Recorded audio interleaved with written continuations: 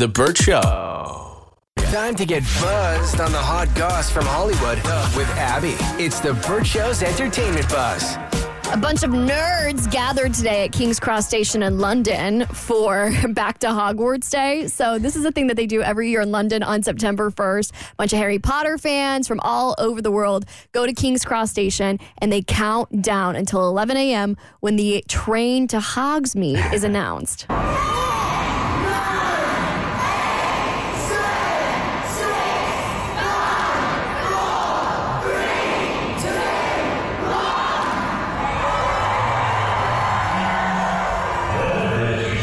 And then there was supposed to be a little announcement, but it's kind of hard to hear because it's a TikTok video. But then they announce the train and they play the Harry Potter theme and it's really magical. And then nobody gets on the train because, spoiler alert, the train doesn't exist. Are people running into the wall in order to get to the train? Because you have to know exactly where.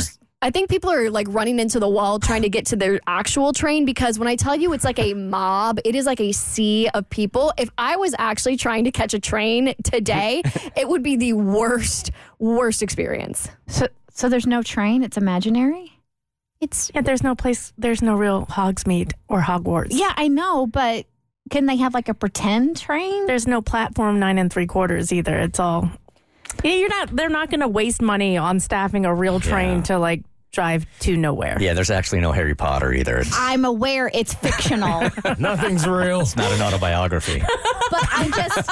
It's a documentary. It's just kind of fascinating that literally people gather and there's nothing there. Yeah. Well, it's kind of cool. Well, I think they have half a cart in the wall that they ran into in the movie, like half a little trolley. So it looks like you can go onto the platform. It's just a fun little thing to see. And if you're already in the UK, it's like a fun little experience to be like, oh, we would be getting on the Hogwarts Express. It's still a better question than Abby's earlier, like Dragon Con's about dragons. Okay, For 4 days or like celebrating dragons. It's still better than that. It's literally called Dragon Con.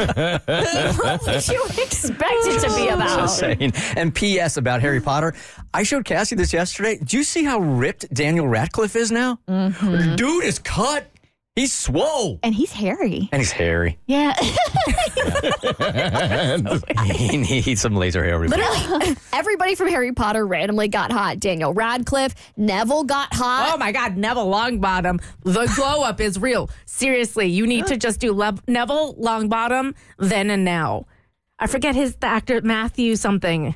I forget his real That's name. his real name? Longbottom? No, that's the character's name. Matthew Lewis is his real name, but Neville Longbottom. And he's supposed to be playing like the bumbling wizard who's not really that magical and like is kind of a late bloomer. And he does a great job. But then when you Google him now, you're like, damn, Neville. He's fine. Yeah, J.K. Rowling wasn't that good at naming her characters. Longbottom, Cho Chang, the list goes on and on. Got it. Yeah. Miley Cyrus is addressing that controversial photo from her teens. Of course, I'm talking about that 2008 Vanity Fair cover. So this was so controversial. I remember I was in middle school when this came out, and it's Miley Cyrus, and she's wrapped in a white sheet. She's got some red lipstick on, and people were outraged when this came out because at the time she was still 16, and people thought it was very provocative. Because she's topless. Yeah, I mean, you don't see anything, but it essentially looks like a boudoir shoot.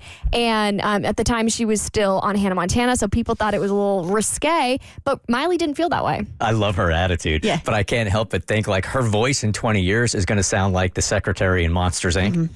Yep. Do you remember? You want to give us a little impression? Yeah. It's Wazowski. She actually, the voice reminds me, if you've never been to the Floribama mullet toss, all right?